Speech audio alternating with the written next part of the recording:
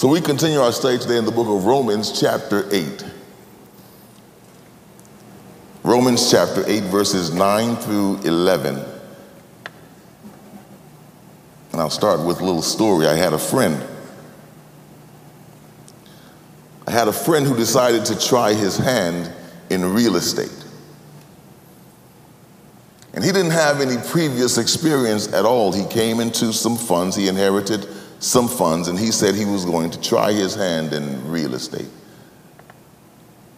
He was a pretty smart guy, and I expected him to do fairly well, like most things that he did. But then he started acquiring properties, and I became very, very concerned. Because my friend decided to purchase vacant lots all across the city of Crown Point, Indiana. He purchased vacant lots. He purchased dilapidated houses. He purchased dilapidated farmland that seemed like it was absolutely no good. And I was very worried that he was squandering this great opportunity that he had, buying all of this poor land. And so one day we were driving on one of his properties, and I asked him, why would you invest your money? Why would you invest your money in these ways? And he told me he got this idea from a book. He said he read a book that said that the three most important factors in buying real estate, you've probably heard this, are location, location, location. Crown Point wasn't developing at the time, but Crown Point, shortly after he bought all of those properties, they began a redevelopment project in the city. And the property that he had acquired for $30,000, he was able to sell for $200,000 6 years later. A property that he bought for $75,000, he sold for $500,000 to the University of Chicago. And right now they're building an elaborate $100 million facility on the property that he was wise enough to purchase. Location, location, location. As in real estate, so it is in the life of the believer. Location is ever important. We live in an era of displacement, a world of exiles where the vast majority of humanity is struggling to find its place, its location. The people of South America line the borders of our country trying to find their place. Uprooted by war and by violence, by the year 2016, 65.6 million of people around the world had fled their homelands in search of their place in the world. Location, location, location. In this day and age, our young people are struggling under the burden of identity crisis, where they're being given the keys to their own futures way too early. They're being advised and instructed to find their place, to find their community in this melting pot of ideas and social constructs. They do not know their place. They do not know their location, but the children of God do not exist in this world in search of a place, in search of some place to belong. We have a place. The book of Hebrews chapter 12 verse 22 tells us that we have come to Mount Zion. And we have come to the city of the living God, to the heavenly Jerusalem. We have a place. And the Bible says it's a place that's not made with hands. It is a place that is not dependent upon the changing landscapes or philosophies of this world. Or as Paul says it in Romans chapter 8, verse 9, we are not in the flesh. We are not located in the flesh. Our minds are not set upon the things. Our minds are not influenced by the flesh. And the flesh can be described as the body that is inundated by sin and by sinful desires. Paul says you are not in the flesh. The flesh can be described as the body that is bound by the world or by the devil to obey its every command. You, Paul says, are not in the flesh. The children of God are not in bondage to our sinful natures. We still have sinful natures. But by the power of the Spirit of God who is at work within us, we have overcome the flesh. We now live beyond the flesh. By the power of the Holy Spirit, we have muted our opposition. By the power of the Holy Spirit working within us, Jesus Christ has subdued our fleshly inclinations and he has set us free. You are not in the flesh, Paul says, but you are in the Spirit. The children of God are located in the Spirit of God. That's where we reside. If, Paul says, if indeed the Spirit of God dwells in you. That's a caveat. You are not in the flesh, but in the Spirit, if indeed the Spirit of God dwells in you. In other words, you are in the Spirit if the Spirit is in you. You are in the Spirit if the Spirit is in you. This is the mystery of godliness. This is the mystery of being in the world, yet being animated by a source that is beyond this world. This is the mystery of being in the world, not deriving our identities from the world. And this is how Jesus Christ lived. This is how Jesus Christ understood himself and his place in this world. And this is how the children of God are to understand our place. We are in the world, but not of the world. We are in the world, but not animated, not influenced, not directed by this world. But we are in the Spirit if indeed the Spirit of God is in us. It's the way Jesus lived. Jesus said, I am in the Father, and the Father is in me. And so are you, and so am I. We are in the Father. Do you ever consider yourself to be in God, inside of God? Every child of God has been invited into this holy dance between the Father and the Son and the Holy Spirit. Each of us who calls on the name of the Lord in truth has been inducted into the Holy Trinity. Let me say it again.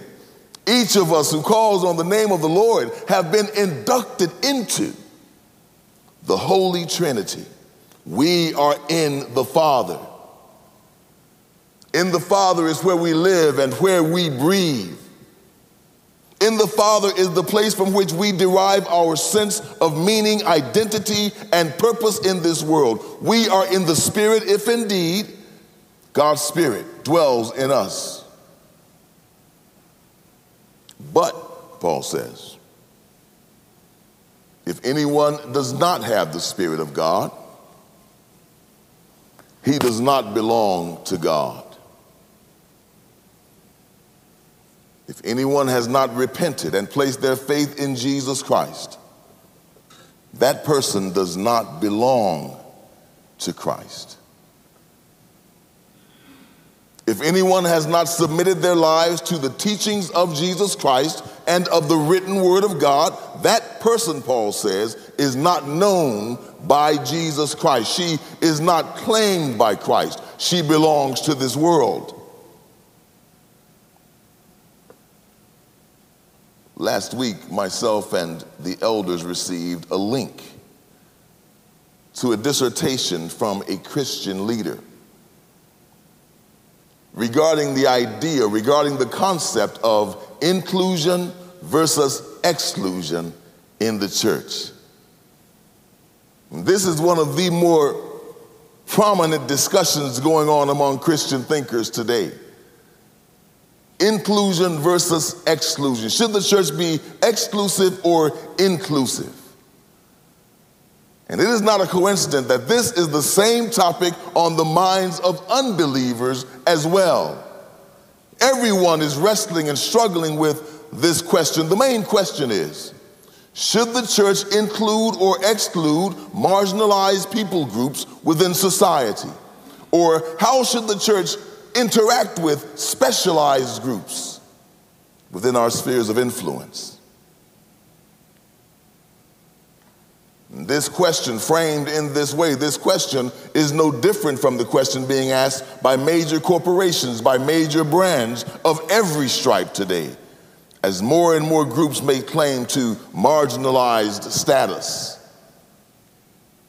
And it makes sense that the world would ask this question. It makes sense that businesses would ask this question, because they have to grapple with and try to understand and try to identify with everybody, because they would like to sell their products to as many people as possible. No one is excluded.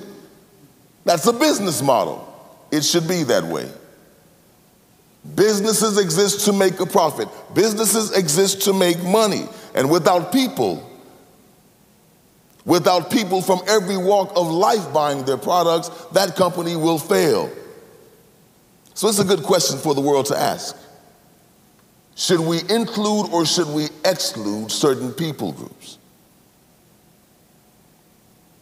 But the church should not be wrestling with this question, because this question is too simple. The Church of Jesus Christ is not and has never been exclusive. The church is called out by Jesus Christ himself to go into the highways and the hedges to compel men and women to come. But not to come to church. Jesus doesn't send us into the world to compel people to come to church.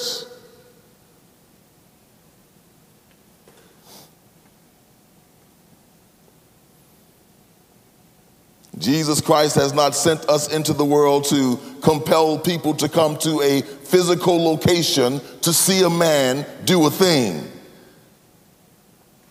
But Jesus Christ has called us to compel people to come into the kingdom of God. Anybody can walk through the church doors. And anyone who does find their way into the doors of any church should be welcomed with open arms, whether they have repented or not, whether they have been baptized or not, whether they are practicing sin or not. Everyone is welcome into the physical church of God. But what Paul is teaching here is that while the church may be inclusive, the kingdom of God is an exclusive kingdom where only those who have the Spirit of Jesus Christ are acknowledged and known by him. You can't change that. The kingdom of God, I'll say it again, the kingdom of God is an exclusive kingdom. The Bible says that many are called, but only a few are chosen. The kingdom of God has always been exclusive. Jacob have I loved, Esau have I hated. King Saul have I rejected, King David I'm rising up. The kingdom of God has always been exclusive. So the church shouldn't be wrestling with that question. It's too simple of a question. The church is open to all, but the kingdom of God is off limits to anyone, Paul says, who does not have the Spirit of Jesus Christ. If anyone does not have the Spirit of Christ, he does not belong to him. He doesn't have a place in the kingdom of God. That's plain enough. So to have the Spirit of Christ is to belong to Christ. That's what it means. To have the Spirit of Christ is to have Jesus Christ himself living within you, influencing you, leading you. But if one is not possessed by the Spirit of Jesus Christ, that person is not living under the lordship of Jesus Christ. And if Jesus Christ is not their Lord, then that person does not belong to him. This is the word of the Lord. One's spiritual location is the key factor in determining ownership. And every human soul belongs either to the flesh and the world or to Jesus the Christ. Spiritual location determines ownership. And spiritual location has existential implications. Paul says it in verse 10, that if Christ is in you, the body is dead because of sin. I wish that believers would understand and truly believe this, that if Jesus Christ is in you, the body, the flesh is dead because of sin. This is somewhat of a complicated text we're working on, so I'm going to recap right here. I'm going to recap the last few phrases that Paul has taught us. If Christ is in you, then you are in Christ. And if you are in Christ, the body of this death, your flesh is dead because of sin. If you are in Christ, the flesh has been judged through the crucifixion of Jesus Christ, whom the Bible says became sin on our behalf. Jesus Christ became sin, so that when Jesus Christ died on that tree, sin died as well. Sin has already been judged. Sin has already been condemned in Jesus Christ. And if you have received Jesus Christ as Lord and Savior, then sin has also died in you. How? Through the Spirit of Jesus Christ who lives in you. Such is the operation of the Holy Spirit of God. And your body, your flesh is dead. Your body has already undergone the punishments that are the result of sin, which is death. This is why the children of God cannot be judged. This is why the children of God will not be condemned, because Jesus Christ has already judged and condemned sin in us. That is, if we have the Spirit of Christ. And the surest and the clearest sign that the Spirit of Christ is in you is found in these words of Peter from 1 Peter chapter 4, verse 1, where he explains that the one who has suffered in the flesh has ceased from sin, so as to live the rest of the time in the flesh, no longer for human lusts, but for the will of God. This is what it means for the body to be dead because of sin. It means that the flesh has already been crucified in Jesus Christ, so much so that we are no longer bound to live the rest of our lives for human lust and depraved desire, but for the will of God. Paul says in Romans, in verse 10 of Romans chapter 8, if Christ is in you, the body is dead because of sin. Yet, the Spirit is alive because of righteousness.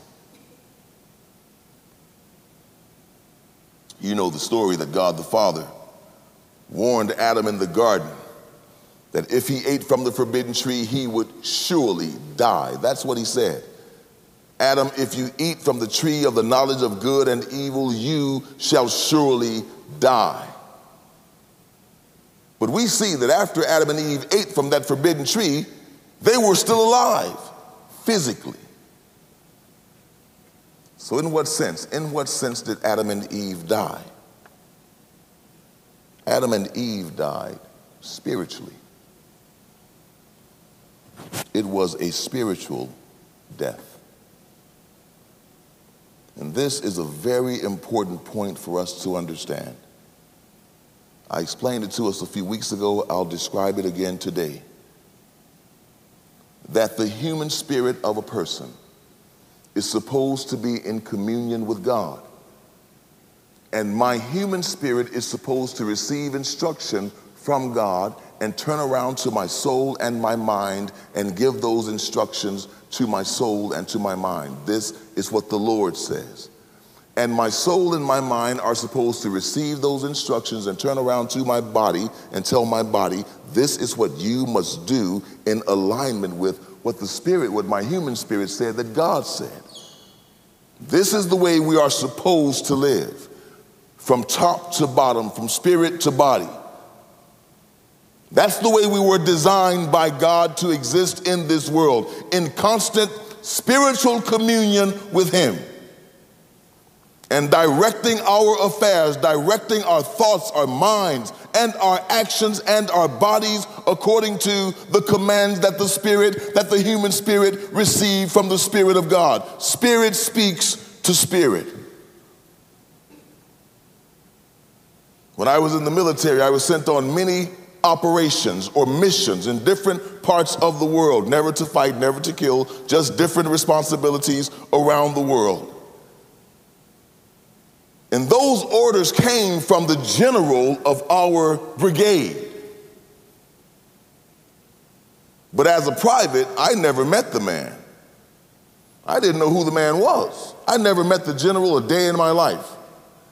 But the general would give the instruction to the colonel, and the colonel would give the instruction to the major, and the major gives the instruction to the captain, who gives it to the sergeant, who gives it to me, the lowest man on the totem pole.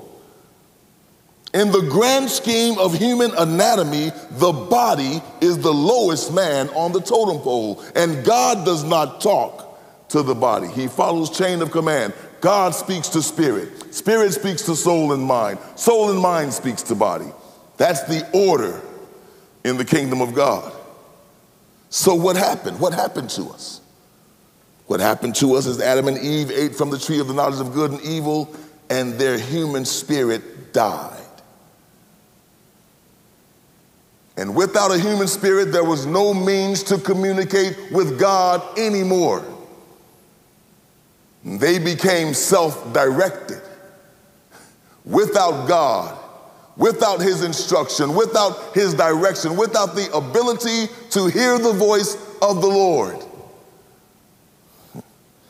That's what happened to us. And every person who has been born from Adam and Eve suffers the same fate. We are born spiritually dead.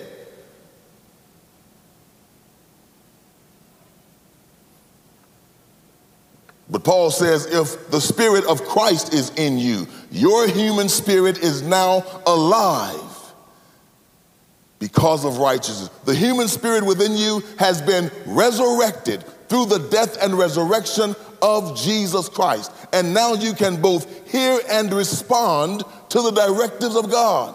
Now you can obey the commandments of God as laid out in the scripture. If Christ is in you, not only can you now hear the voice of God, but you can also be nourished by His Spirit. You can drink in His words. You can be comforted by the Holy Spirit, because now your spirit man is alive.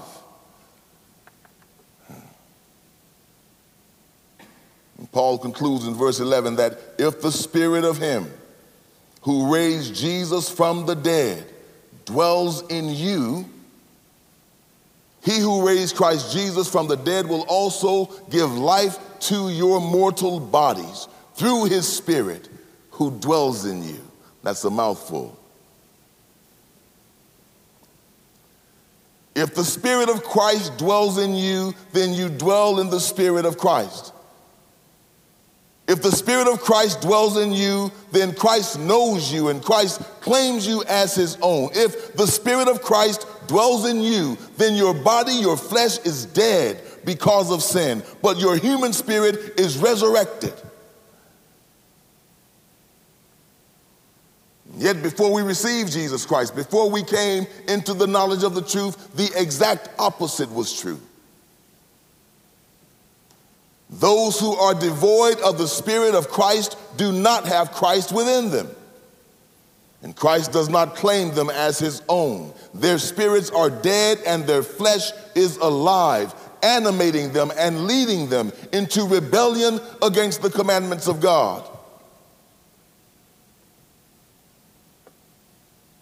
But the question may be asked, if the body of the believer is dead, why or how are we still here? If the body of the believer is already crucified, why or how do we still exist in a physical form? Because our bodies are not physically dead. Our bodies are dead to sin.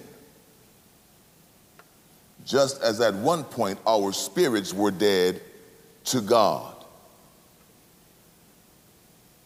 Now, as the children of God, our bodies have become dead to sin, no longer influenced by sin. In our previous lives, we were led from the bottom up. The flesh, with its desires, with its lust, dictated to our minds. Our minds inundated our souls with sinful passions, and our spirits the entire time were restricted from interfering. Our spirits were held captive, muted, and overwhelmed by the ruler of this world and by our flesh. This body of death was in charge of my life, directing my life, manipulating my thoughts, driving me into sinful action. But Paul says if we are in Jesus Christ, this body of sin has been arrested, it has been tried, it has been found guilty and condemned to death. This is what it means to be saved, to be rescued from the body of this death. And now, since the Spirit of him who raised Jesus from the dead dwells in us, God the Father, who raised Jesus Christ from the dead, gives new life to our mortal bodies through his Spirit who dwells in us. We are now animated by the Spirit of God. We are now influenced by the Spirit of God. This is the life of the believer. Through the crucifixion and resurrection of Jesus Christ our Lord, our flesh has been crucified and our spirits have been resurrected in Christ. And through the Spirit of Jesus Christ, through the Holy Spirit, we now walk in newness of life. We can obey the laws and the commands of God. We do not obey the law of God in order to be saved, though. We obey the laws of God because we are saved. We don't obey the law of God in order to get to heaven. We obey the law of God because we already exist in heaven. And our lives are no longer submitted to sinful lust and sinful passion, but to the will of God, which we eagerly and humbly desire to serve and to obey.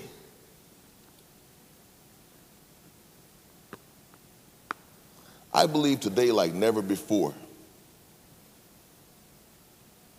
our churches lack good teaching on what it means to be saved. I believe today like never before, our churches lack good teaching, sound doctrine on the operation of the Holy Spirit in the life of the believer. So people come to Jesus Christ and they think they have to do this thing all on their own and in their own strength. And they keep failing over and over and over again, and they're so frustrated. Jesus says, you know what you have to do if you want to be saved? Just believe. Believe the message of the gospel. Believe that you have indeed died to your flesh, that you have risen spiritually from the dead. Believe it. And watch it come to pass in your own life. This is what it means to be saved. That we're no longer slaves to fear, but we are now the children of God. And you have power. The children of God have power. Not political power, not social power, but we have power over our flesh. We have mastered our sinful natures and desires. And every day, again and again, we die to ourselves by the power of God. And every day, without fail, we rise from the dead, filled with the Spirit of God, able to pursue the will of God for our lives. This is what it means to be saved.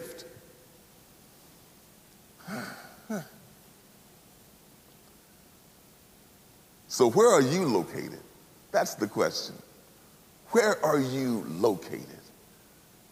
Where do you find yourself today and every day? Where are you located? Are you in the Spirit of Christ, or are you in the flesh? Because what Paul the apostle is saying here, and Paul is not talking to sinners. Paul is talking to the saints. He is warning the saints. You have to ask yourself a question. Is the Spirit of Christ in you or not? Peter says, 1 Peter chapter 4, verse 1, that if the body has suffered already, then you have ceased from sin. If you have been crucified already, then you have ceased from sin. From practicing sin, from living a sinful lifestyle. Now, let me just clarify. I'm not saying that in order to get to heaven, you have to live a sinless life. I'm not saying that.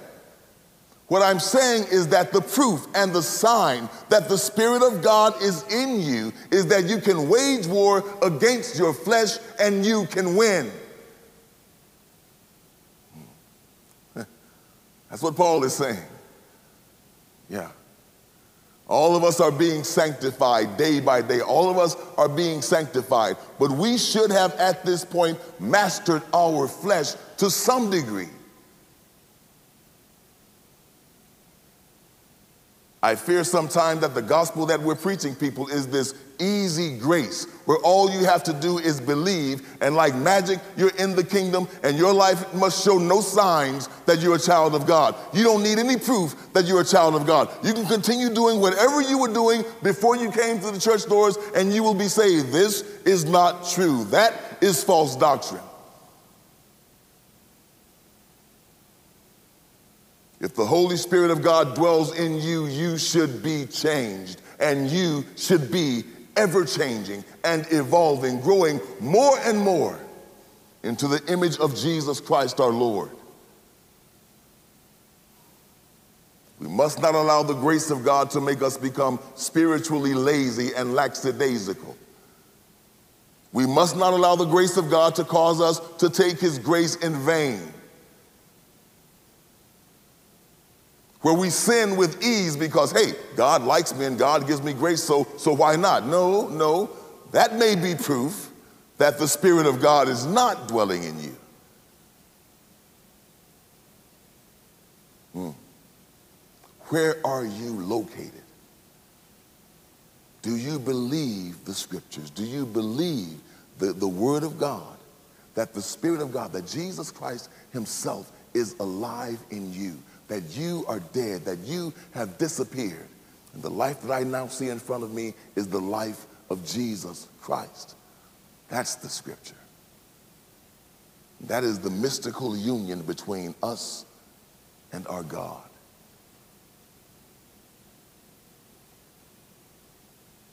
I'm fervent about this because I see so many believers who are not getting the victory in their lives. I see so many believers who are constantly defeated and anxious and angry and worried and full of sin and always struggling to cease from sin. Why are you struggling to cease from sin? Believe the scriptures. Believe that Jesus Christ died for your sins, that He raised physically and bodily from the dead. Believe the implications of His death and resurrection for your life. Just believe, and you will see the salvation of our God. And though you may stumble occasionally, your life will not be a lifestyle of sin. No. We have to get away from this idea of disagreeing with the law of God. This is an idea that is permeating the people of God today. We disagree with the law of God. The law doesn't matter. The law is inconsequential. The law, God did not mean what he said. If I'm already in Christ, then I can't be judged no matter what I do. This is not true. This is why Jesus Christ himself said that the way that leads to destruction is broad, but the way that leads to eternal life is extremely narrow. Because most of the people who are calling on his name do not have his spirit, and he will not claim them as his own. That's the tough gospel. That's the gospel many preachers don't want to preach today. That's the tough gospel. But I'll say it again, because the Bible is clear on it. The kingdom of God has always and will always be exclusive. You can come into the church, but coming into the church does not mean you've come into the kingdom. It's a whole different world.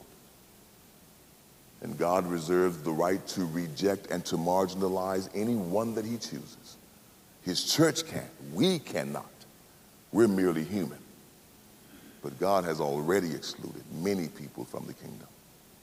Anyone who will not profess faith in Jesus Christ, anyone who will not lay down their lives and trust Jesus Christ for his life, anyone who will not do that will not be included in the kingdom of heaven. No matter whether you're a deacon or an elder or a pastor or whoever you are, you will not be included. I'll say this and I'll end right here. In preaching a message like this, I don't want to leave us with this misunderstanding that what I'm saying is you got to try harder to do what's right. You got to try hard. You got to try hard. No. What I'm saying is we have to understand the scriptures and believe them more deeply. That's all you can do. You can't cease from sin on your own. That's not possible. You will not get the victory over your own flesh, but the gospel already has. And if you believe and drink in this gospel of Jesus Christ more deeply and more deeply, he will drive sin out. He will condemn sin in your flesh, and you will cease from sin. I know it's true. I know it's true. What does this mean then? What does this mean? Does this mean that when you come to Jesus, that all of your sins, your habits, your hurts, your hang-ups, they all just go away? No, that's not what it means. I told you guys my testimony before. I was in the military, and this is the truth. I was in the military. 19, 20, 21, 22, 23 years old. I was drinking beer constantly. I was drunk almost every night of my military experience. And I was reading the Bible, drinking beers. I was preaching the gospel, drinking beers. I sincerely loved God. I sincerely had an affection for God. I know for a fact that there are going to be people in heaven who still have hurts and habits and hang-ups. It has to be so. It has to be. There are going to be all kinds of people in the kingdom of God that we're not expecting to see. I really believe that. I was preaching with sincerity, and people were getting saved. My wife got saved while I was preaching the gospel, drinking beer.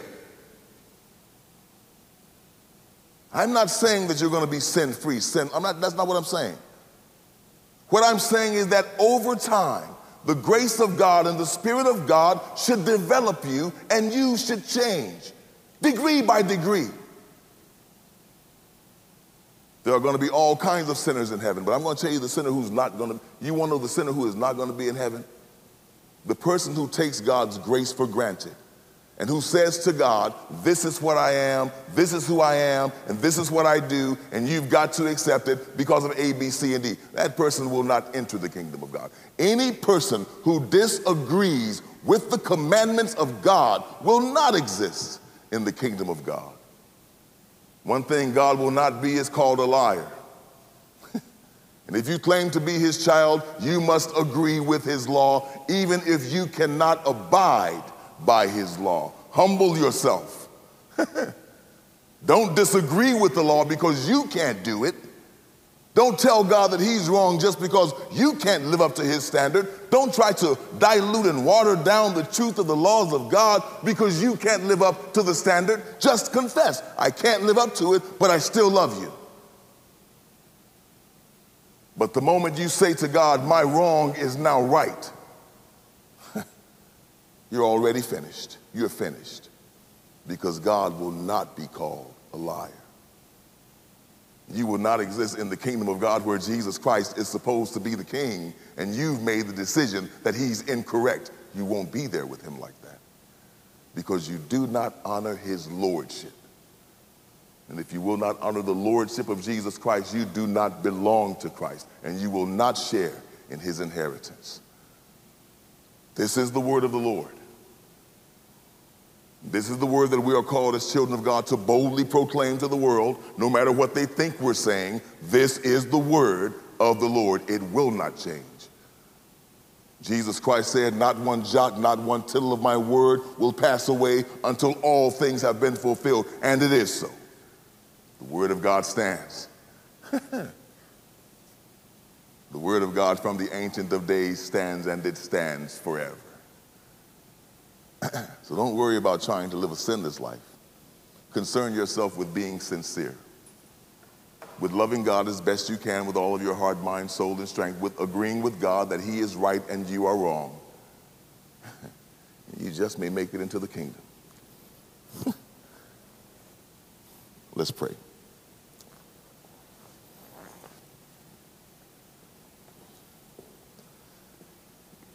Our Father and our God, we thank you for the Spirit of Jesus Christ who dwells in us.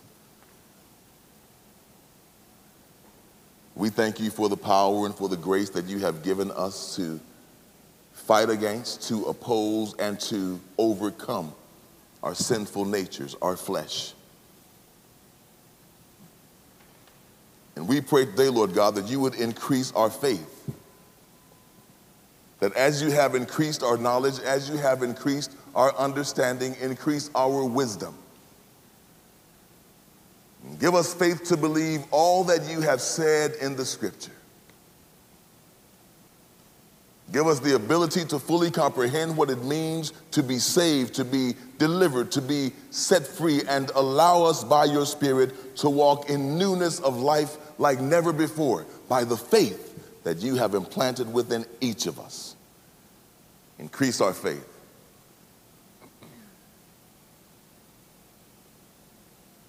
I pray, Lord God, for a season of sweet, holy communion with you. An opportunity for we, the children of God, to gather around your throne, to be nourished, to be comforted by you. Give us strength to face each day. Give us strength to fight against the sin that is so pervasive in our world and even in our hearts. Give us the strength and the faith and the power to overcome sin. You have called us because we were sick. You have healed our spirits. You have caused us to rise from the dead in our spirits. Awaken us again. Revive us again. So that our spirits can speak to the Spirit of our God. And as we behold the glory of God in your face, Lord Jesus, I pray that we will be forever conformed into your image, into your likeness, that we might become sin-free, not for the purpose of making it to heaven, but because we desire with all of our hearts to be just like you. We pray for the resurrection. We pray for newness of life. We pray for victory. There are some today under the sound of my voice who are not feeling very victorious. There are some under the sound of my voice who are feeling beaten, broken down, and bruised by this world, discouraged and dismayed. I pray for them today, that your Holy Spirit would invade their spaces, that the light of the truth of your gospel would invade the darkness in their minds and the darkness in their hearts, that you would give them light, that in your light they may see light. In Jesus' name, amen.